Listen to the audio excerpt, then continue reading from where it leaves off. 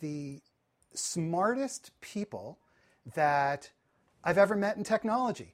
Gary Flake and Adam Bosworth, who are both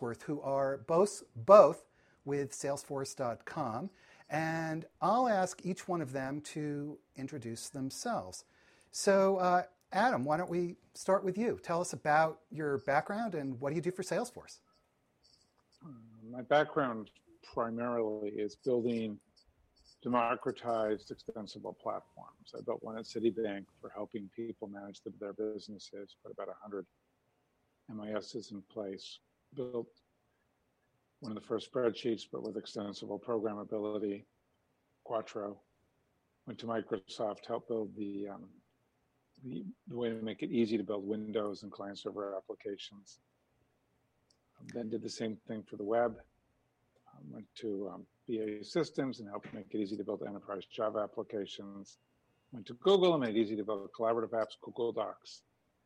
And then in the meantime, I've been collaborating with and helping Mark all along at Salesforce, and finally came to Salesforce to help make an easy, extensible platform for sort of this big mobile monitored world we now live in.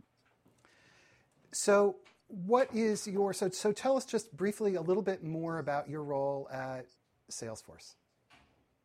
I really have two roles. One is to make sure that we're doing the organic innovation we need to do, particularly around, again, platform. And then the other one specifically is to make sure that we build the right platform and the right product for what we've been calling the IoT cloud, which is a platform for enabling customers to deliver literally billions or tens of billions of events a day from their customers and their customers' devices to a place where they can effortlessly digest that, distill that, and use the digested, distilled 360 profile about that as context to process all those events in near real time and cause the right business value to be generated from it, to get the right things to happen, the right service events, the right opportunities, the right information, the right customers and partners to actually make their customers' lives better. Okay. And Gary Flake, tell us about your background and what are you doing at Salesforce today? Yeah, so I've been working in machine learning, data science, internet-related things, those kind of areas for almost 30 years. My original background, my PhD is in computer science and in machine learning. In the 90s, I spent most of my time in different types of research labs for in the government, university, industrial labs. So I became something of a student of failed R&D research models. I, like a lot of people with a machine learning background, I made the transition to looking at a lot of data on the web in the late 90s. And post 2000, I had a lot of different roles in some very important companies. I was lucky to be a part of, I was the chief science officer of Overture, which was the company that invented paid search. Yahoo acquired Overture and I founded and ran Yahoo Research Labs. I was a technical fellow at Microsoft where I ran a group called Live Labs. And I did a startup, and now I'm actually the CTO of search and data science at Salesforce, where I run, along with a phenomenal team, the entire search infrastructure for Salesforce. And along the way, I also wrote a book called The Computational Beauty of Nature in the 90s, which is a textbook focused on complex systems and adaptation. So what we have then between you two is the intersection, in a sense, of Internet of Things as well as search technologies and analytics. And so how do these intersect? I'll jump in here and say each is the yin to the other's yang in some sense. Each is fuel for the other. And I would add machine learning, AI, data science to that mix as well. What's really interesting about the current time that we're living in right now is that we've seen finally this great convergence of data that is a side effect of many different internet services and soon to be accelerated even further with IoT. We have seen compute power through the ubiquitous deployment of cloud-based infrastructure. And we've also seen the development or refinement of different types of algorithms for making sense of these things. And so in combination, the compute infrastructure and the data becomes the fuel that makes machine learning and artificial intelligence much more productive.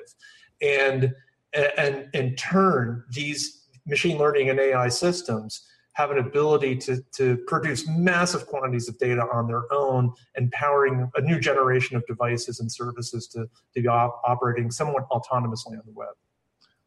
Yeah, I think that's exactly right. I mean, as a concrete example, I met yesterday with a large electric company. They have 33 million smart meters. They generate power from multiple countries in multiple different ways and modalities.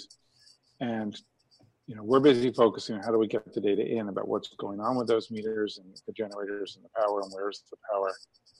But what they need as much as that is they need to then apply data science, both predictive and intelligent, to figure out how do they best balance that, how can they best learn which customers will use what when, how can they best actually figure out how to encourage customers to change their power consumption behavior in ways that would be more efficient. Everything that they asked me about was about data science, data analytics, and predictive analytics and big data. And they're a company that will be generating about 33 billion events a day. 33 billion events. That's right, a day for us, pretty quickly, just from their meters, and then growing from there. So, we're seeing just really large amounts of data come in, and yet the customers are really interested in saying, it's too much data to look up by hand, it's too much data to understand. How do we take data science at really large scale and figure out what we need to start creating the kinds of benefits from this data that we want? So I think it's exactly correct.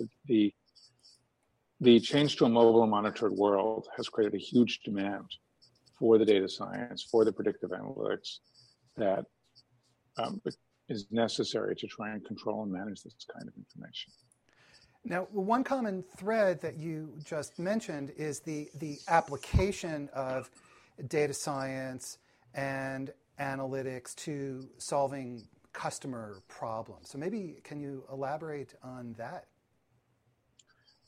Well, I think Gary does a better job, but just quickly, what they want to do is every customer that I speak to, literally without exception, wants to predict behavior on the part of customers, employees, and partners. What were they likely to do? What are they likely not to do?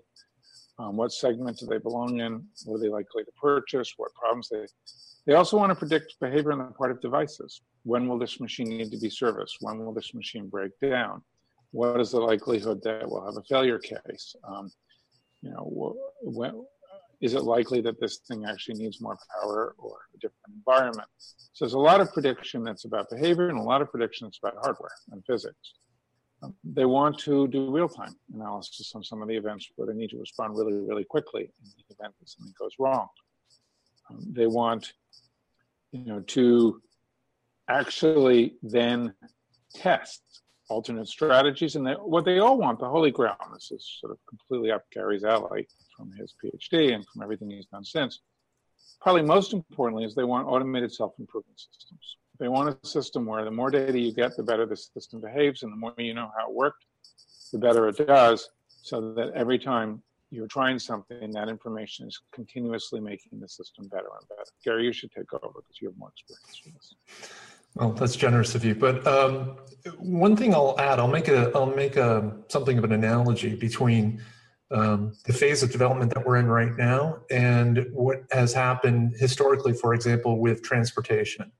So a couple hundred years ago, if you wanted to cross the country, there were very few options for you, but you may have ended up doing something like a stagecoach, where the person that was responsible for transporting you or helping you get across the company had a very high touch relationship with typically with his passengers.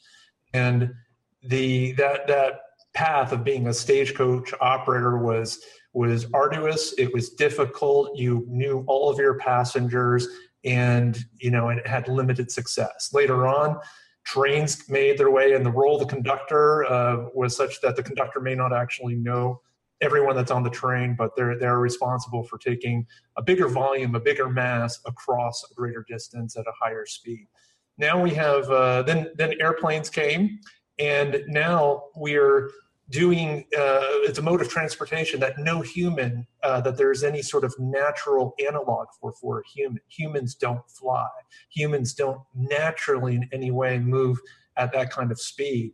And now when you take a look at the latest generation of aircraft, in some ways, what the pilot is doing is no longer flying anymore. They aren't actually controlling something in the most advanced planes that are actuating the different portions of the wing to have the changing the angle or anything like that. What they're doing is they're interacting with the plane through a metaphor. The metaphor is, I want to go in that direction or that direction, and the system knows how to translate that into actuated movements of the physical equipment. So in that process, what has happened is that we've gone through a phase where transportation resembled something that we once naturally did, but now transportation is completely unlike how we as humans actually naturally move.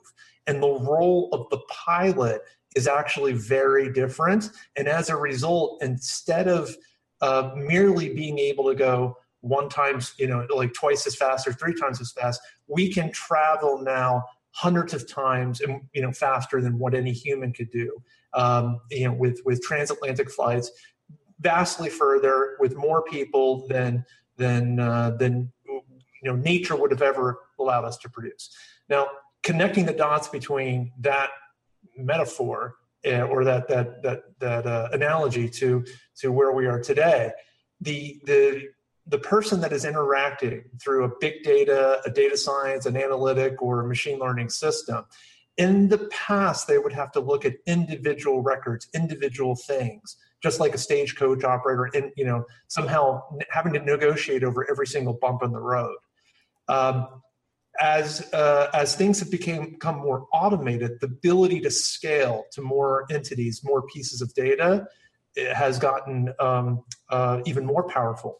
But now with automation and machine learning and analytics all riding on top of a larger system, the role of an analyst sitting on top of this information is no longer to look at every piece of data piecemeal. It's to actually help guide a system to yield a richer, an ever richer form of analysis, an ever richer form of insights. And this is the sort of thing where what the human is doing in this is no longer about the manual labor, if you will. It's much more supervisory in terms of teasing out hidden patterns, hidden signals. And in that way, what one person can do with a new modern analytic system is akin to what a pilot can do on an aircraft. We can now do things at a scale, at a speed, at a volume and velocity that no human could ever naturally do with the power of their own mind. But by working through a big data and machine learning system, we get a multiplier on what human can do that is perhaps thousands or millions of times more productive and more powerful than what a human alone could do. Adam, this notion of the relationship of the human to the data and to the technology, maybe you can elaborate on that, because that seems to be an indicator of where our future is headed. Well, my favorite example, and funnily enough, very opposite, because this actually happened this week again, is my wife has a monitored car and a mobile app for that car. And periodically, mysteriously, this light comes on, which is the engine light. And she knows that the car is monitored. And so her point of view is whatever sensors, whatever computer is inside the car figuring out that the engine light is on should also be known by the car vendor. And then therefore they should know what's wrong with it, how long it'll take to fix it, which dealers can fix it, who has what availability, understand her schedule, and have automatically, before she ever sees the light, have suggested to her that she needs to go there and get a loaner and drop off the car. And what you have there is an expectation failure, because the expectations, my wife is not technical, are if you're monitoring something, you are predictably intelligent about it. If you are monitoring something, you're watching 24/7, you are smarter than any human, you can scale in the ways Gary just said. And if anything is about to go wrong or gone wrong, you have already figured out what to do and have already put together a plan to help before you even find out as a customer that the light is on. Obviously, that's not her experience. Her experience is 10 minutes on hold. The dealer says, I don't know what's wrong, bring the car in, I have to look at it, read the computer out of the car. And her general attitude is, well, you guys are bozos. So the human expectations have been changed profoundly by the concept of things being monitored. And they've been changed to say, if you're watching 24/7, then you should be able to be as smart as a human, but scaled infinitely up across all the kinds of learning that we just discussed. And if you don't, you're not delivering to me the quality of service and support I expect. And that is a very interesting time that we're in, where as a human, you're now expecting these things to notify you. You expect your smoke alarm to tell you before the battery starts beeping and waking up your kid at 2 a.m. You expect the car to tell you before the engine light goes on. We see these cute things now where you expect the car to park itself, so because you can't get out of the door if you do it.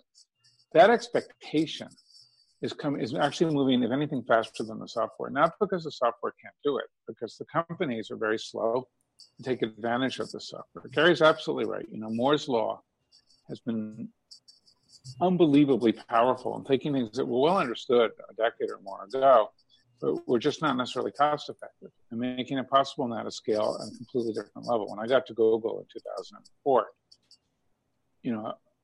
I was just stunned by how could you type in this query against 1 billion pages, sites, and boom, back came an answer, until I went and looked at what they were doing.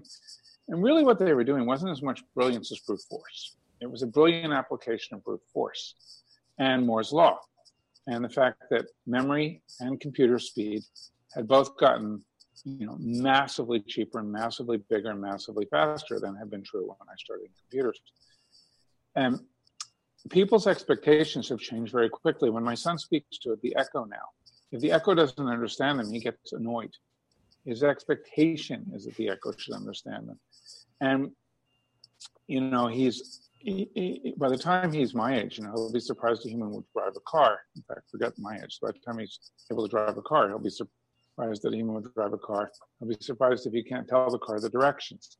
This kind of expectation is just moving at an extraordinary speed compared to what we've seen in the last 2 decades before that. So Gary Flake, is that your job in a sense, is to meet these kinds of expectations for your customers, essentially help your customers meet these expectations for their customers? Well, that's a lot of weight that you've just put on my shoulders. I have a lot of jobs. I wear a lot of hats, and the job that you've specifically mentioned is something that we all care about at Salesforce. So it's everyone's job, not just mine. It's Adam's job as well. And I love how Adam puts the change in psychology that we're seeing in people in terms of what is, how our expectations are changing and how we expect to interact with devices. I've seen it with my own kids as well. My 2 boys are of the same generation as Adam's youngest. And I love watching how my kids interact with Alexa, with touch interfaces and things like that. And they, just like Adam's wife and just like, my wife and everyone in my family, we all have we have a ever increasing, rising, bar for what we'd like to see. And I think that, we're at this interesting crossroads in the history of computer science and the history of machine learning and data, and that never has so much changed so fast. We've had a number of different historical milestones that you can cite on one hand. One might be the Renaissance, the Industrial Revolution, the invention of the printing press, the telecommunications, all these different revolutions that have happened in other times. But what's happening right now is simply unprecedented. I think in a large part, what's happened, it can be characterized by the following kind of little pithy story. Back when I was working on my PhD, say, in the early 90s in machine learning, a lot of us used to say that neural networks and machine learning were the second best way of doing almost anything. And that was true, and that you could handcraft a solution that would be better than what a neural network or some other machine learning system could do.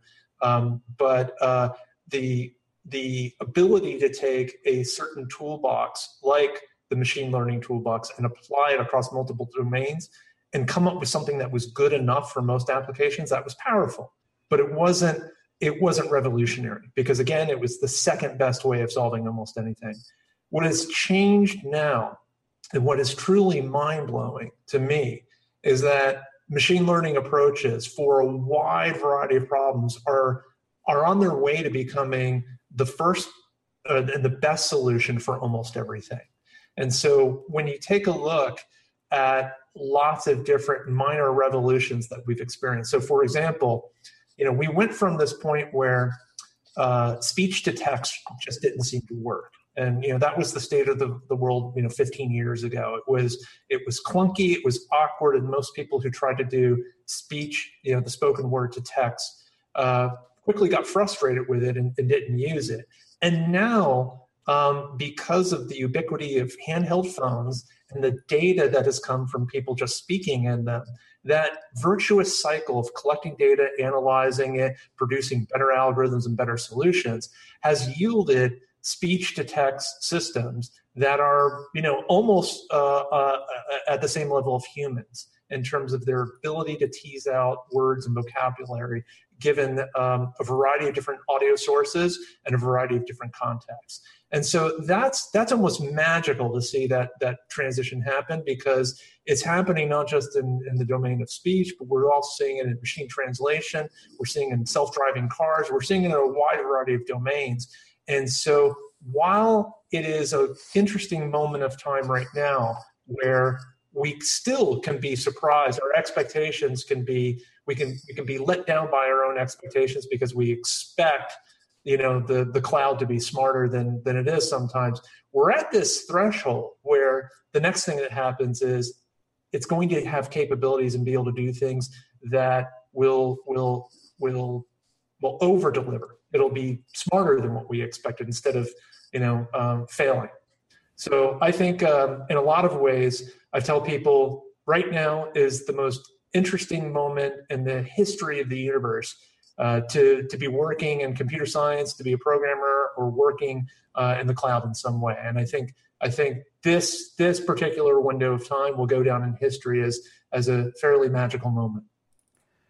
And Adam, so what are the implications of this for the things that you're working on around Internet of Things and collecting that data and analyzing that data? The implications are that we need to do three things at once. We need to provide our customers with the ability to effortlessly listen to, digest, and respond with context to their data.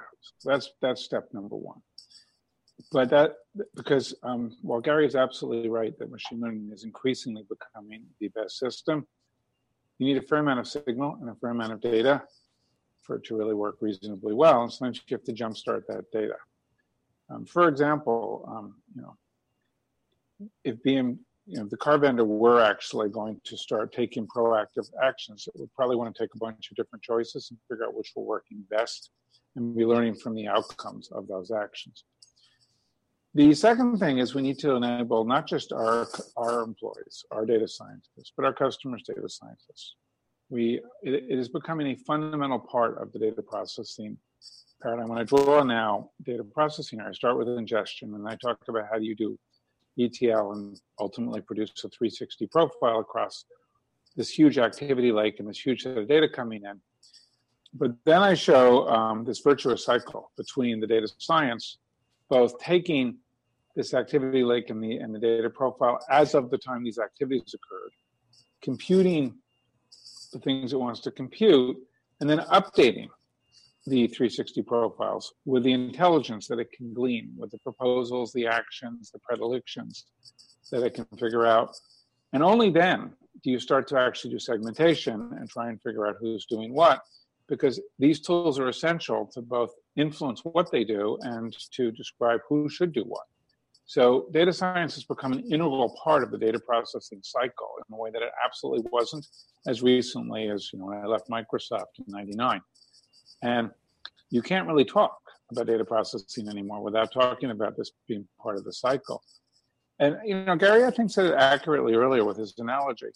There's just too much data and too many responses and too many intelligent processes running at too large a scale to have humans handling each one.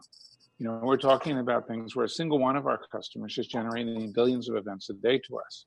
At that point, you absolutely have to have automated intelligence deciding what to do. You cannot have a human stop and look at this, one-on-one, the way the Stagecoach analogy worked, and say, well, looks to me like you should, clean your carburetors, assuming you still had carburetors. Instead, all of this has to be automated feedback because it just won't scale otherwise. So I think, when I have nephews and nieces in college, and they're all reasonably technical, and one thing I told all of them is, make sure you study data science, make sure you study machine learning, because largely speaking, I completely agree with Gary that algorithms, while important, are increasingly less important than understanding the specific set of algorithms that are about how do you automatically learn from data, which is so critical now. We have a question from Twitter, and Arsalan Khan is asking about how do you make this available to customers who are not data scientists, who just simply want to use this data. And so what kind of burden does that put on you, and what do you go through thinking about the translation to customer use? I'd like to take a stab at answering that, and I want to riff off of what Adam actually just said. It's true that normal people, that it's not necessarily reasonable for to push down on our customers that everyone has to become a data scientist. What we're seeing, though, is something that Adam alluded to, and I want to give a concrete example of it. I think of this, what I'm about to describe, as closing the loop. It's really the creation of the feedback loop as a fundamental part of the application's architecture. So hold that in mind just for a moment. And think back to one of the earliest, maybe the first time that you used your phone to do speech to text again. You were trying to dictate a text message or something else. In the earliest days of using text-to-speech on the phone, what would happen is it would make mistakes with a greater frequency than what we see today. And you would have to use your finger to press on the word that was incorrectly converted and make the correction. And sometimes you would just delete the text and put in what it should have been. Other times it got a little bit smarter and it would ask, which of these homonyms did you mean? That little piece of UI right there, where not only are you taking the input from the user, not only are you giving an answer that is tentative, but you're instrumenting the response from the user, the feedback as to whether that is a signal as to whether the output was correct or not, or could have been improved or not. That right there was, in some ways, the critical architectural moment for a lot of these machine learning systems, because it became part of the application itself to retrain it, to correct the system. And people probably didn't even realize it at the time, that when they made the corrections on speech-to-text systems, they were actually becoming participants in a huge machine learning system that was making speech-to-text systems vastly more accurate than they ever had been before. And now you multiply that by the billions of people that have phones that are speaking into their phones and interacting with them in that way, and suddenly you have a treasure trove of data, the likes of which would have been impossible to have gathered merely a year earlier or 5 years earlier.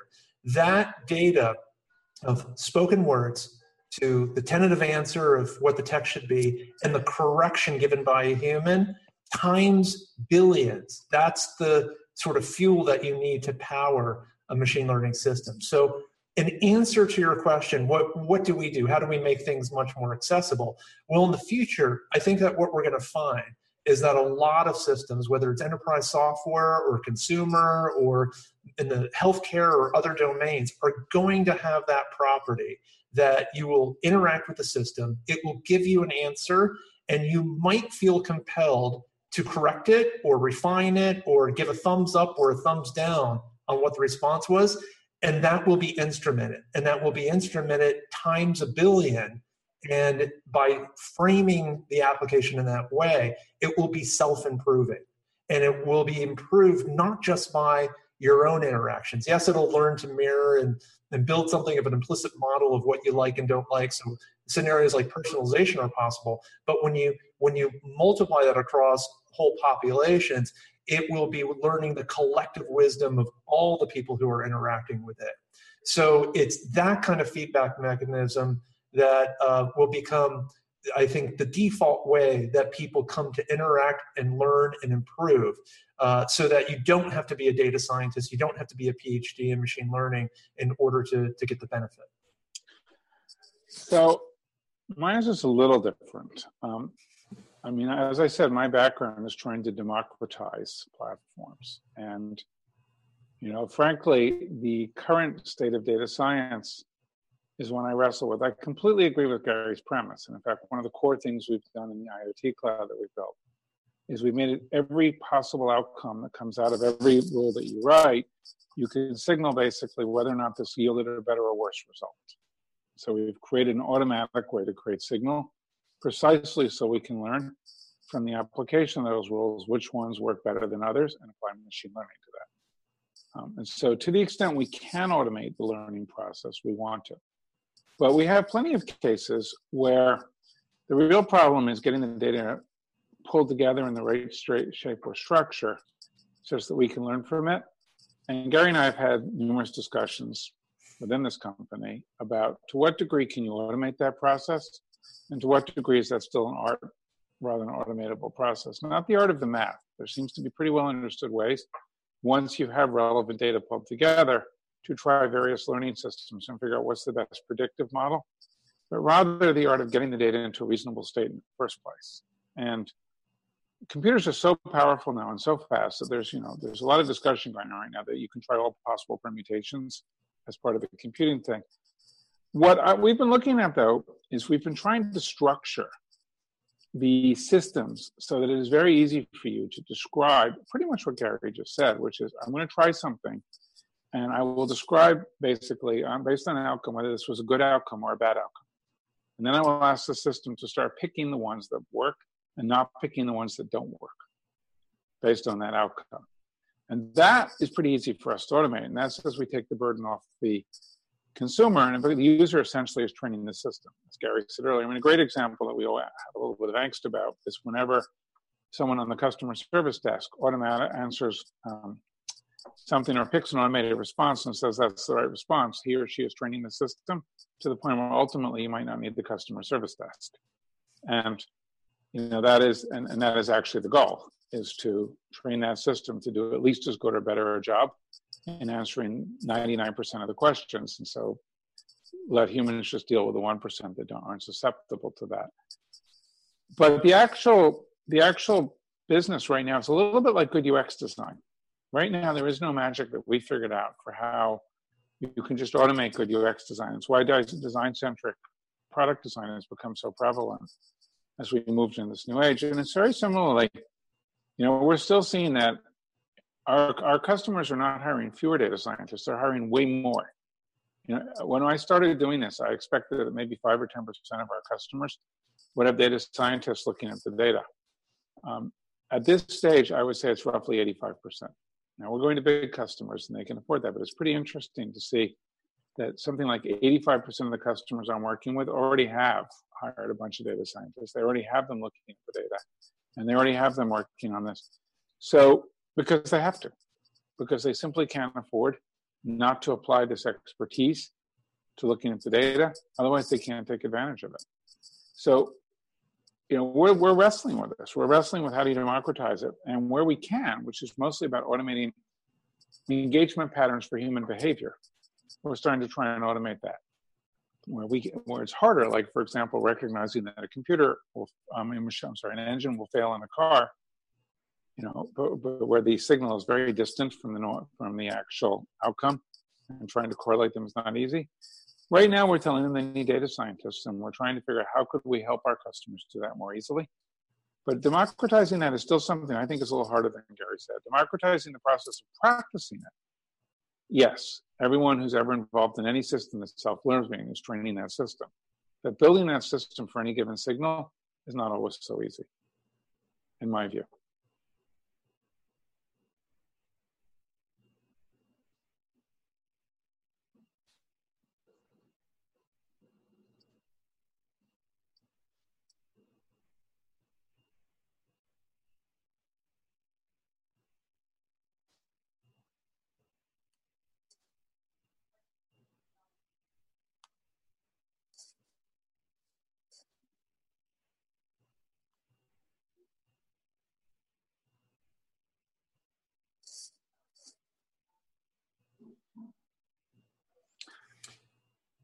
Yeah, I'll take a first stab because Gary will be more articulate, and I would rather go first.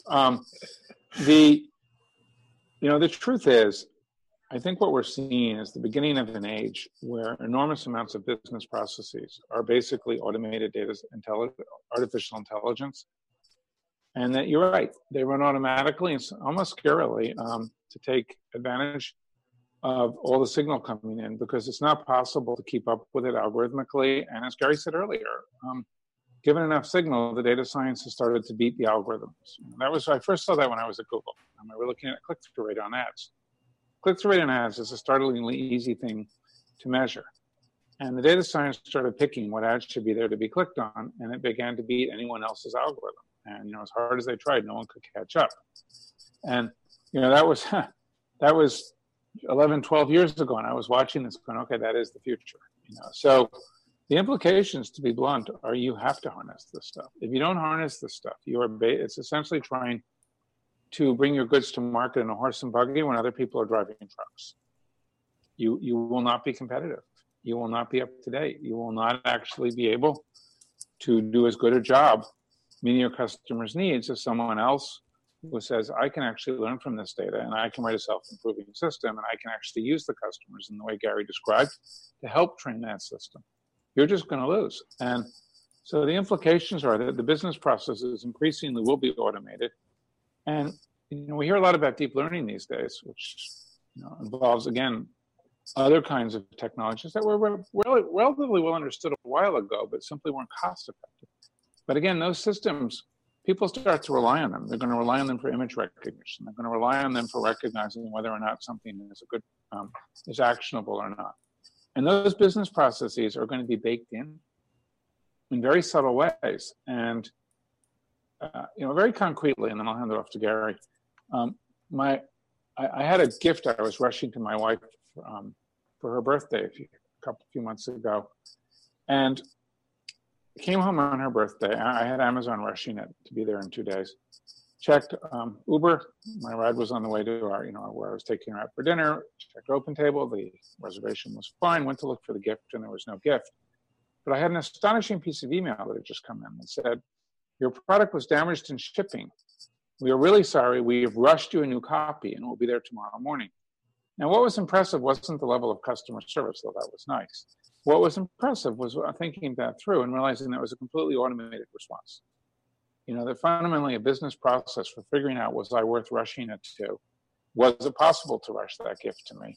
And getting that gift rushed to me, and sure enough, at 10 o'clock the next morning, I dropped it off. That business process had almost certainly used intelligence and learning to figure out the optimal strategy for me, the customer, specific to who I am and how much I buy from Amazon, and taken the cost and the hit to do that. And that's not going to go away, right? That kind of constant use of intelligence, as opposed to some programmer writing a set of rules and saying, here are the rules in my code for what we're going to do. Here are the algorithms. Increasingly it won't be algorithms. it'll be data science. And the only time when it'll be algorithms is when you're jump-starting the system, you don't have enough response to start doing that learning. You're just getting the data up and going, but it's really priming the pump, in my opinion. Gary? Yeah, I think Adam pretty much nailed it. I want to riff off of what he just said and spice it up with a couple of anecdotes. But here's the headline. Here's the summary. The pattern that we spoke about before, where you can design an application to be self-improving by having a feedback loop with the user, where the user is giving some sort of indication as to whether the system's working well or not, that can be generalized and expanded to the whole of a company's performance. And I think Google was really, as Adam said, really the first company to really kind of master that pattern. But a little bit of information, an anecdote, if you will, about how that evolved. So I was the chief scientist or chief science officer of a company called Overture that invented paid search. Paid search, in the very first incarnation of it, was a very human-intensive activity. So we at Overture employed human editors to review every single listing that went on. We had an editorial standard on what could be matched in terms of a query to a listing that had to be met or exceeded. And the idea of introducing a fuzzy matching algorithm that had some intelligence on it was, at that time, not acceptable to our constituents because they wanted to understand, they wanted to have transparency with how the system worked. So we created the business model, but we right away had painted ourselves into a corner. We weren't allowed to really clearly innovate in a way that would be, less than transparent.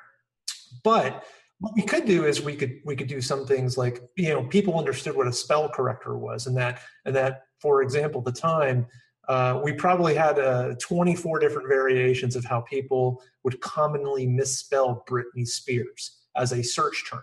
And so you can imagine that if you could automatically figure out all the different ways of misspelling something like Britney Spears and mapping it to a canonical answer, that's a good thing for the user and that they'll understand. So, it was around 2002 where we built a spell corrector of that nature. It had to operate in 5 milliseconds, and it processed about 60% of all of the queries around the world going to all the different search engines. That's kind of the scope that we had. And that system was able to improve and in 5 milliseconds could correct the misspelling of Britney Spears and among other things. And what was amazing was when we turned that on, that created tens of millions of dollars of found revenue for Overture, the company. Tens of millions at that time, just from spell correction, which is truly kind of mind-boggling when you think about it. And so this was, for us, a real indicator that if we were going to succeed, what we had to do was we had to make our system self-improving. We had to actually analyze the flow of the data and change the functioning of the business as a result. Now, I had said earlier that we had kind of painted ourselves into a corner, and Google had the good fortune of arriving second into this particular race, and they designed it right on day one to be a self-improving system. So they used click-through rates as a way of assessing search quality rather than, say, a human editor. They had self-serve models for how both customers and would sign up for advertising, or how distribution partners would sign up to show ads. They really automated the whole thing. And as a result, whereas we had many humans in the loop for trying to automate it, they did not have a human in the loop, and they could actually do the whole thing algorithmically. And so what happened was that in a span of about 18 months, Overture was asleep at the wheel because of they were kind of acquired by Yahoo, and as we all know, big acquisitions sometimes slows things down. Google had the benefit of accelerating that process, and they went on to kind of conquer the world in some ways, the world of paid search as a result. So the bottom line here, and in answer to your question, what does your audience really need to think about? I think the answer is, how can you reframe, re-express your business to be more like Google or to be more like one of these other canonical companies that is optimizing their very business model through the flow of data and information that flows through it. And so how can you get that feedback loop? How can you architect your whole business so equivalent of that instrumentation of the user giving some correction to the system? That could be a customer complaining, a customer sending a thank you, or any number of signals that customers give us explicitly and implicitly for how we're doing our jobs. And using that to literally improve the performance of the whole company I think is the future. We have just a few minutes left. We're just about out of time. So, Adam, maybe some final thoughts from you on what we've just been talking about, and especially this implication on customers, their business models, the things that you were talking about and Gary was just talking about. And then, Gary, we'll come back to you for final thoughts, and that'll be that. I think, Gary picked one of my favorite examples. When I got to Google, I wondered how was it that there was essentially this universal magic spell checker that knew every first name and last name of everybody in the world. And I went around and asked, and it was really just brute force data. Every time you typed anything and no one clicked and then typed something else and did click, it was a possible misspelling. If you got a certain number, it was a probable misspelling. If you got a certain ratio, it was a certain misspelling. It didn't even require machine learning. It was unbelievably efficient brute force. Statistics. Right. And I think, my mind, my jaw dropped because they had designed the system, the way Gary just said, they had designed the system to be self-learning by counting. I mean, this did not require LDA or LS, and this was, counting. They had built this beautiful thing. And I think that, I can do no better in the last minute than to say what Gary just said, which is to the extent you can design every system to have a feedback loop. And the feedback loop tells you basically whether something is working or not working. And then you can figure out, and better yet, what did work. Like when my son asks Alexa to play a song and doesn't understand and he asks again, I am sure Amazon is trying to then learn how could they have understood that song in the first place. And if they're not, they should be. And, that feedback loop is everything. Because if you can design the system to just count, never mind do data science, already you can do an extraordinary job compared to what you would do if you didn't design the system that way. So I think Gary nailed it. That is the essence, and it's so simple to start with. The essence of what we're learning is take your data, take your customers' actions, and use the combination to learn how to deliver better service.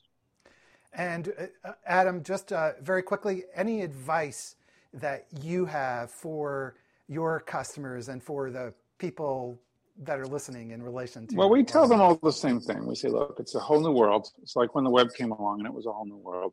Pick some very simple things to start with. Pick some subset of the signal you care about. Build a lot of POCs very fast, and we try to help them build a very agile platform. Test them all, get them learning, and learn as you go. Don't try and boil the ocean. Don't try and rebuild your entire business at once. Pick the most simple, most valuable thing you can think of, do that. Now think the next most valuable, next most simple thing. Do that. Try 7 or 8 or 9 riffs on that. Just be super agile, super fast, just as we used to be with websites. Start learning how to do and operate in this new world, because the sooner you learn, the sooner you get good at it.